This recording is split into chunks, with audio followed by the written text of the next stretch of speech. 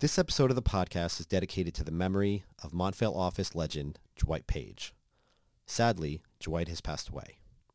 A longtime member of Digital Nexus, Dwight had a reputation for his strong work ethic, his dedication to solving problems, and for always meeting every challenge and client with a smile.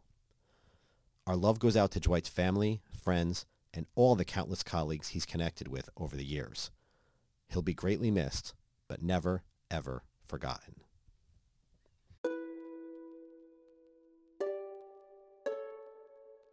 You've just received a phone call from your boss that she'd like you to present on generative AI to some people on your leadership team. She thinks you'd be a great fit for it because you're already well-versed with the tool and wants you to get more face time with the leaders. You're flattered you've been asked. You're also terrified. 100 questions race through your mind. Should I make slides? How many? What should I wear? What should I say? You have one voice telling you to be excited and another telling you to run. I'm Joe DeProspero. This is the Montvale News.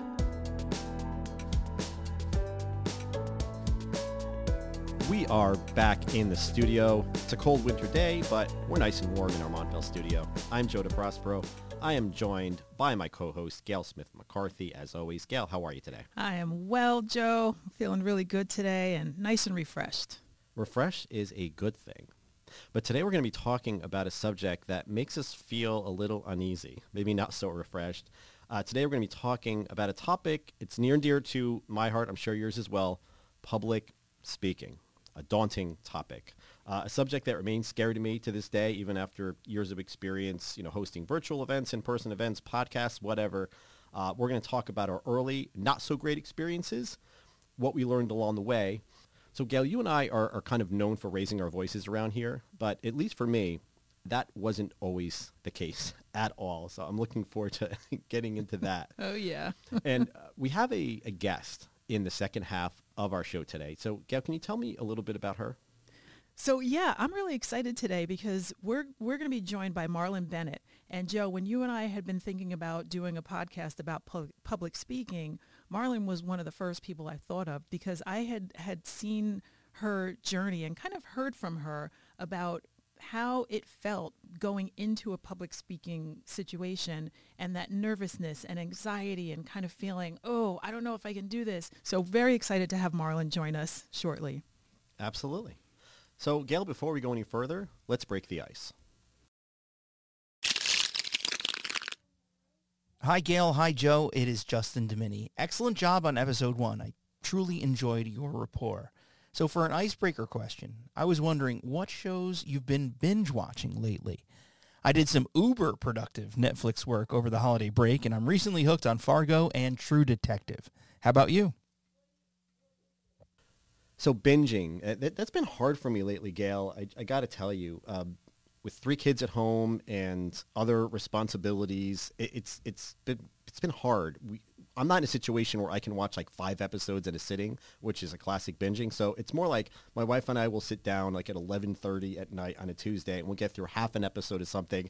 Then we'll watch the other half of it the following Thursday and we'll remember one of us fell asleep and we don't know what's going on.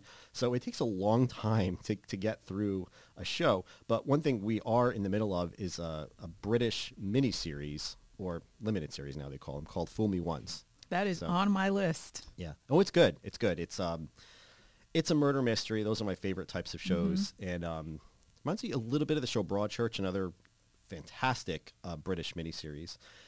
I actually did kind of our version of binging, my husband and I, which is maybe we'll watch like 2 shows in a row or maybe even 3 if we're getting really crazy. But there were a few shows that I've taken in recently. Beef was one of them. Golden Globes shout out because I know that they've got some Golden Globes love. The Barbie movie, which I really enjoyed. I had heard a lot about it. I had written it off at first. Barbie. Yes, I used to play with them, but I had heard a lot of good things about the messages, and I really did enjoy it. I thought it was really sweet, and there were some heartwarming moments as part of that.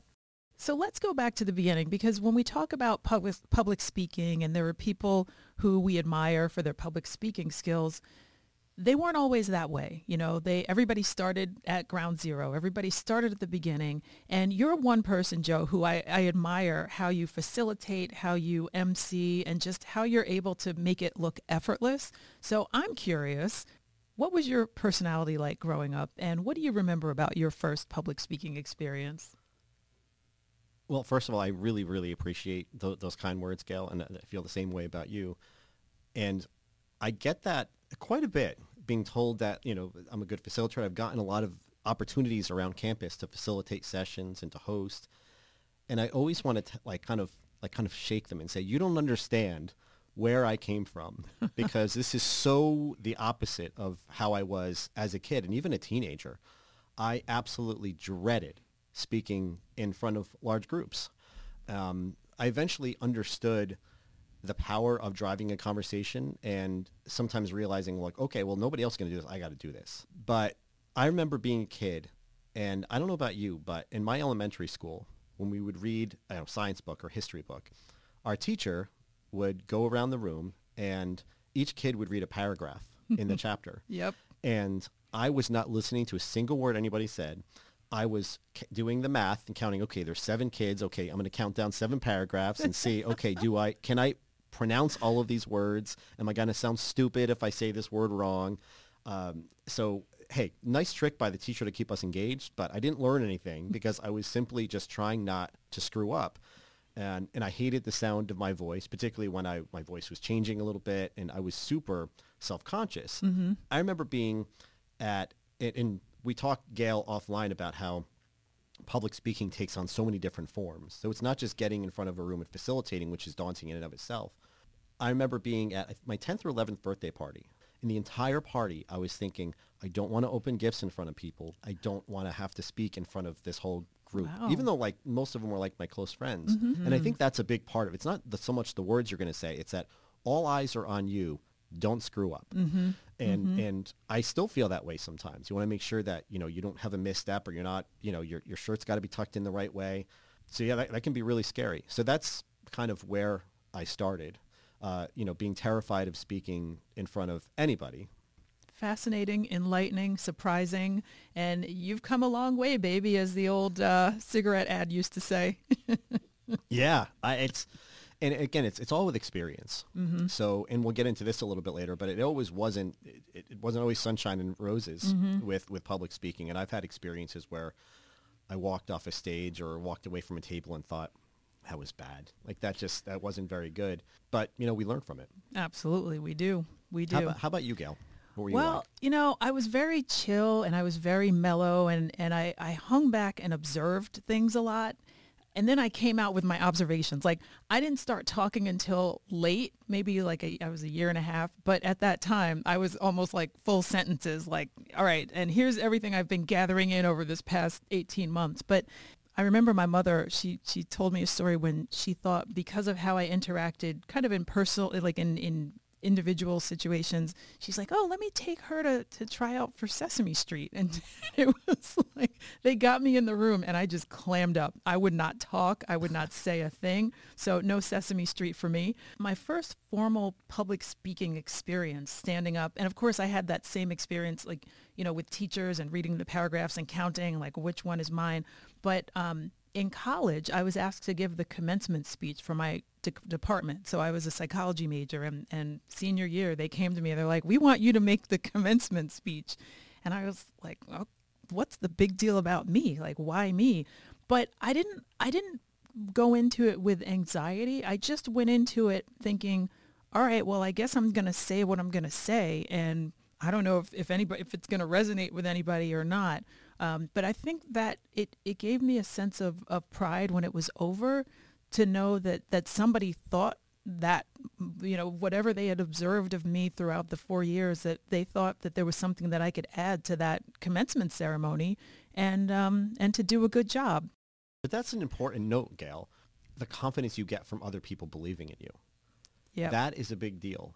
When I started this podcast, that was on my own volition. Nobody came to me and said, you start the podcast. However, go back 2 or 3 years, I was asked to, hey, like you have a good personality. Do you think you can facilitate this session? Okay, I can try. Then after that, I got more and more opportunities because people believed in me. And I'm not sure who said this. I'll never be able to remember where I heard this from, but I remember hearing somebody once say, well, somebody thinks I'm good at this, so why would they say that if it wasn't true? So, and then you start believing it yourself. And that's, unfortunately, the opposite is also true. If somebody tells you you're not good at something many times, then you're probably going to start believing that you're not. So yeah, I'm glad that you got that experience, and I'm glad that your response to that wasn't to be nervous, because mine definitely would be. So with that in mind, Gail, do you have any specific horror stories to stand out in the public speaking realm? And you're smiling and nodding, so you're already thinking through the whole process, right? Yeah, I'm actually back there right now, and it was many, many years ago, but a colleague and I were making a presentation to our clients, and this was about 100 people, so it was a pretty large group, and we were talking about a set of improvements that we had made to a program we were running, and so we just assumed that they'd be happy to hear about all of these improvements and all these good things. But instead, the Q&A session, I mean, the only thing missing from that session were like the torches and the pitchforks, because it just turned into this angry mob of people complaining about their pain points. And I don't even know if we got to the Q&A. I think somehow it started and then it just kind of caught on, and everybody was kind of piling on. And so I don't think either of us, me or my colleague or my executive director, expected this and saw it coming. And the lesson that I got there is to really anticipate things from all angles, and also, think about the audience. This is part of knowing your audience. Think about not just the content that you're asked to deliver, but the audience. Who is receiving this content, and what other contextual factors might be surrounding what they're receiving, and anticipate that, and maybe even build it in. If it's something you can control, build it in and anticipate what they may think, so you can get ahead of that.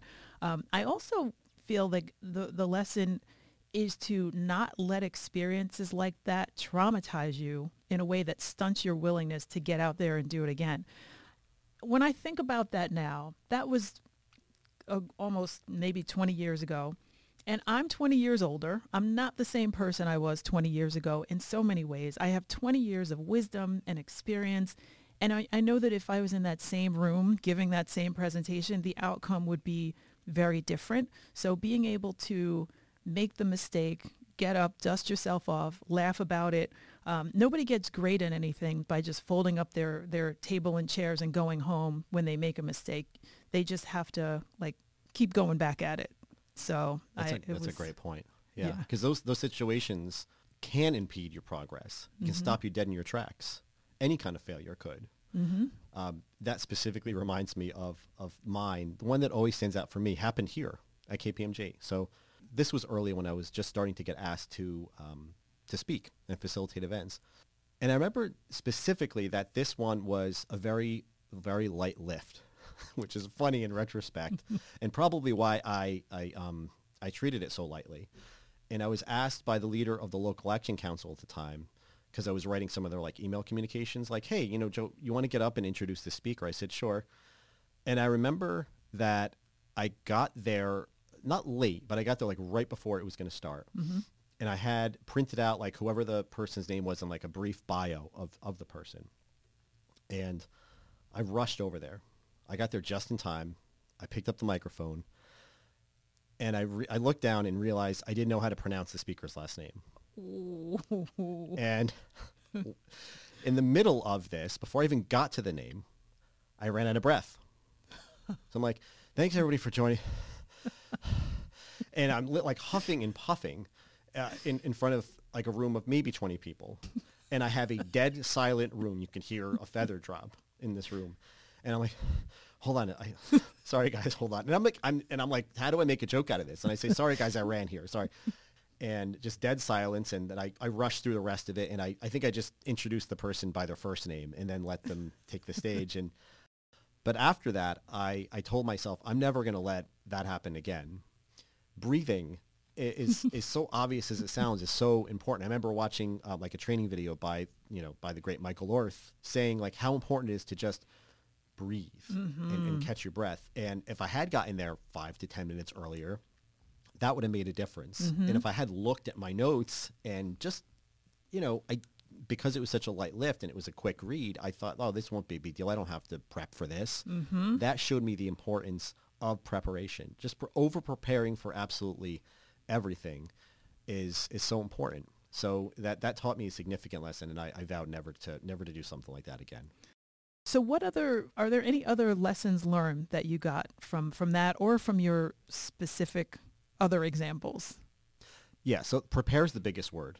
Prepare in every sense. So that's like knowing your talking points, knowing the audience, and to your point earlier, knowing contextually like what are going to be the questions or what's going to be the feel of the room. Knowing the tone of the room, especially if you're a facilitator, you're going to be driving that tone is so important.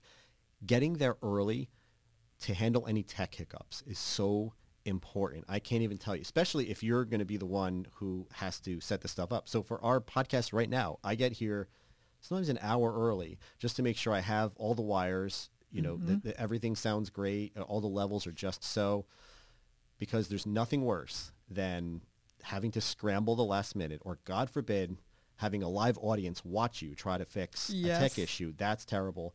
Another piece of that is knowing if you are in a situation like a lake house, who is my tech support? Who is the person that's going to help me? And also getting ahead of it. Hey, I need to show a video at the 10-minute mark. Like, is this something you can do? I can do. Like let's get ahead of that so we are not scrambling the last minute.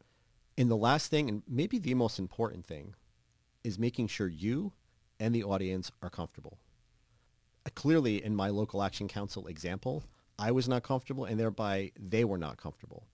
But in my best moments, I get there, early. I go around. I introduce myself to people. I have some laughs.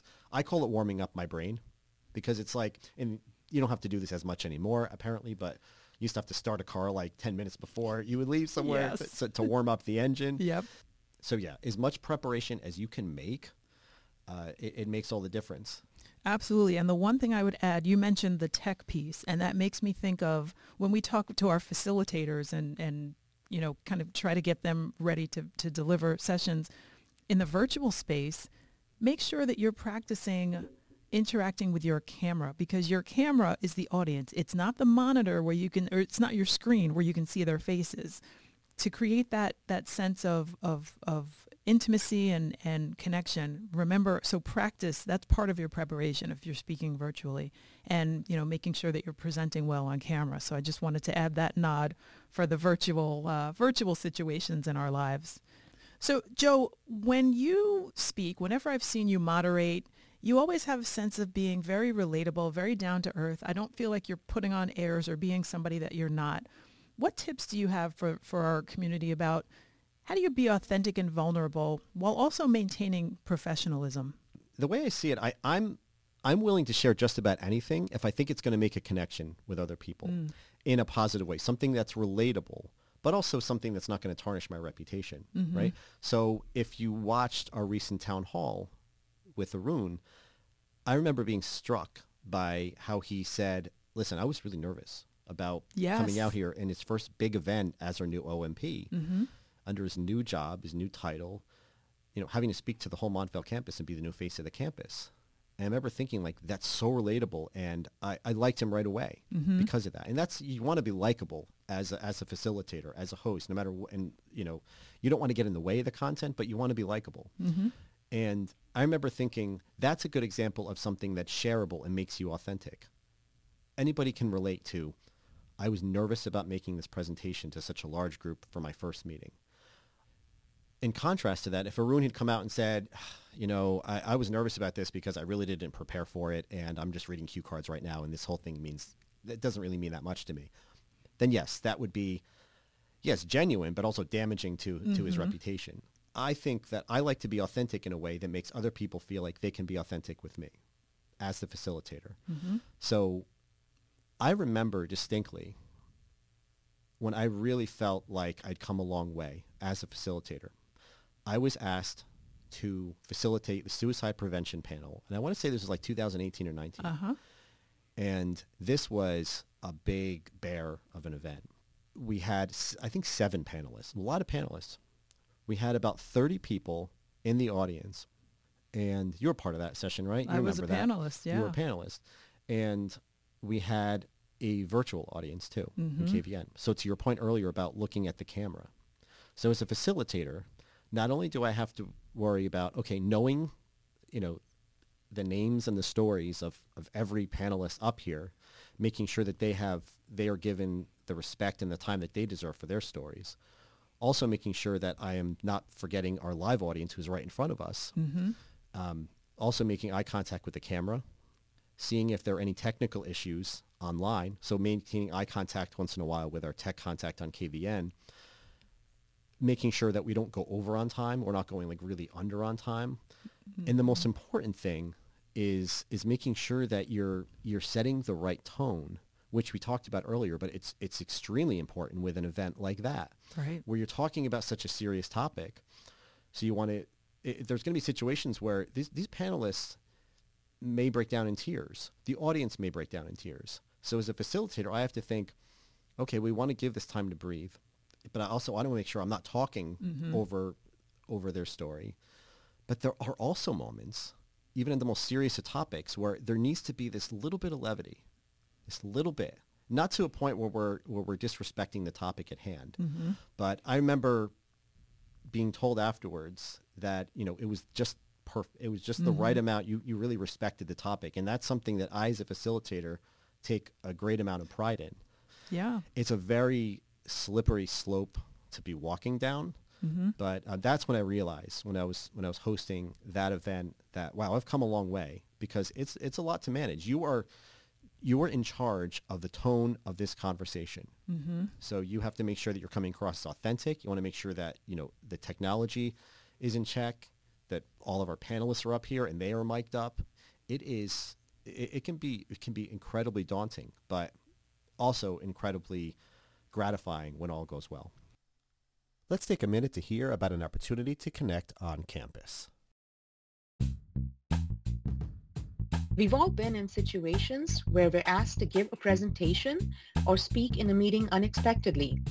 Whether you're a seasoned professional or just starting out, this can be a daunting task. Having the right tools you need makes all the difference. I'm Deepa Krishna, president of K-Toast, Montvale's Toastmasters chapter. Joining K-Toast is the most effective, supportive, enjoyable way of gaining great communication skills and increasing your network. We meet twice a month and practice these skills in a friendly, non-judgmental atmosphere, get feedback, and work together to get better. Check us out at our open house in April and see if you'd like to join. Details will be coming soon. Hope to see you there. So this has been a great chat, Joe, and I think now is the good time to bring another voice into the picture, and that is our friend Marlyne Bennett. So Marlyne, welcome to the podcast. Let's start with who you are and what you do for the firm. I'm Marlyne Bennett. I work with the Beto office in BPG. We are Business Enablement and Transformation Office, and we help our partners, meaning our business units within the firm, realize improvements within their process areas and so on. Great. So we're talking about our public speaking experiences on this podcast, like good and bad, and the good, bad, and the ugly. Can you tell us about any public speaking experience you had early in your career that maybe didn't go so well? Oh, there are many, but there's one that really sits with me over the years. So there's a large company that I left from one to another. And in my new role, it was more of a leadership role, totally new to the firm, as well as the responsibilities that I will take over. So usually they have a quarterly meeting for all the process areas. And so I was actually right there when they were just kicking off that quarterly meeting. So I didn't have much experience within the company, had no experience really doing public speaking. So, I thought, I'll put my presentation together. I'm good. I'll just go in and just give my update, and I'll just go and sit down. So you weren't nervous at that point? No, because I thought, okay, I got it in a bag. it was my turn. It was a huge meeting. It was a departmental meeting, and there were, a lot of people, at least 100 folks were in the room. So it was my turn. I went up, got my presentation up, and it was about, let's say, maybe 20 slides, and I was done in about a minute. So figure 20 slides being delivered within a minute, and I went and sat down. I asked no questions of my audience. I did not pause, not for a second. I saw like the look of horror on my manager's face. I was like, what is the problem? So that was, at the end of it, went back to my office and realized that I completely bombed. So I was like, okay, lessons learned. And, she gave me a whole lot of lessons. So we'll talk about that. So was it in that moment or around that time when you started to develop strategies on how you could be better, or did it take some time after that? I was actually sent to a training program to learn how to develop my speaking skills, my presentation skills. It was like a 2-week intense program where you learn how to put your content together. You learn techniques on how to deliver to large audiences. You learn, how to, certain approaches like don't use a lot of filler words, pause, ask questions of your audience. So we learned a lot of techniques after that. I think that experience told my leadership, like, she needs to go to some training here. So definitely I got the support from my organization to learn how to build my presentation and my public speaking skills. It didn't come automatically after I got the training and also the coaching, but it took time to develop with the tools, like got accustomed to using the tools. One of the biggest thing to get accustomed to is really stop using a lot of filler words when you're speaking to your audience, and also pausing and asking questions, or getting their feedback and their interaction. I think a lot of us, when we're not comfortable speaking, will rush through it as quickly as possible. Because then the faster you go, the faster it's over. Mm-hmm.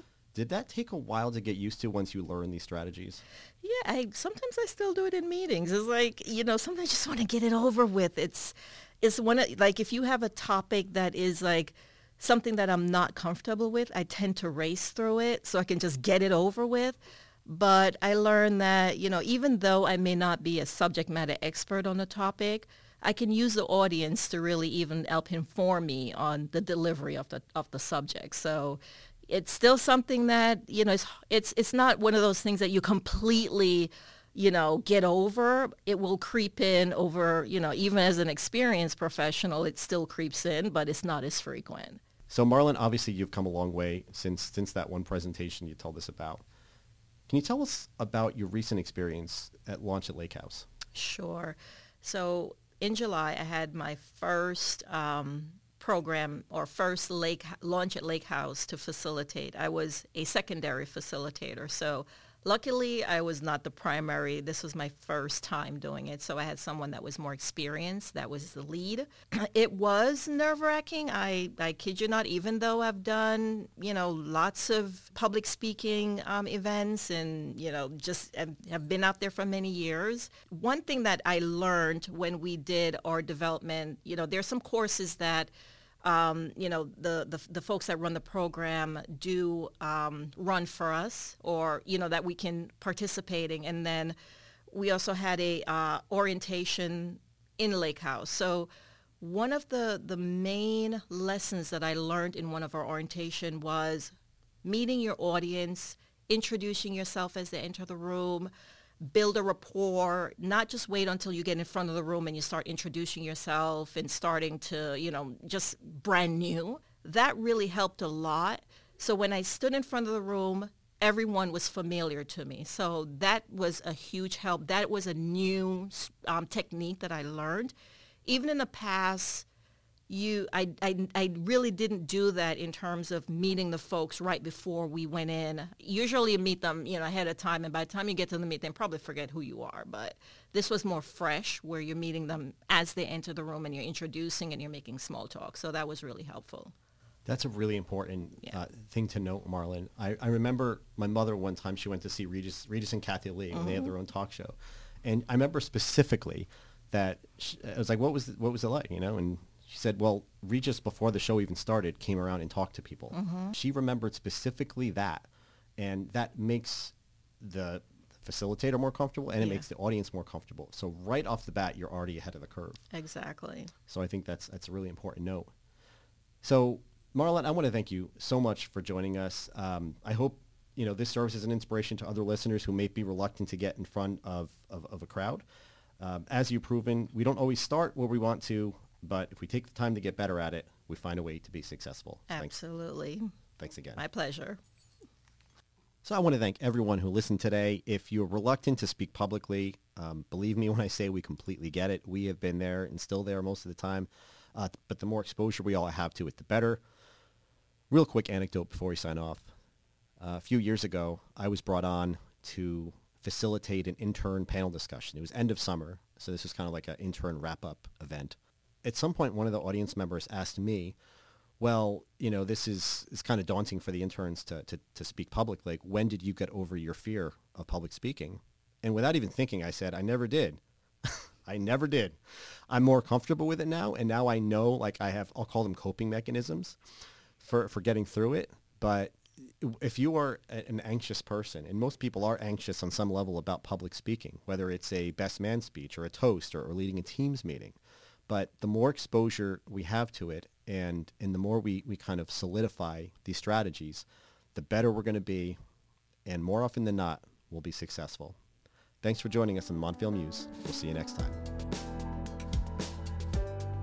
Thanks for listening to the Montvale Muse. If you have a story you'd like to tell on the podcast, please feel free to reach out to me at jdeprospero@kpmg.com.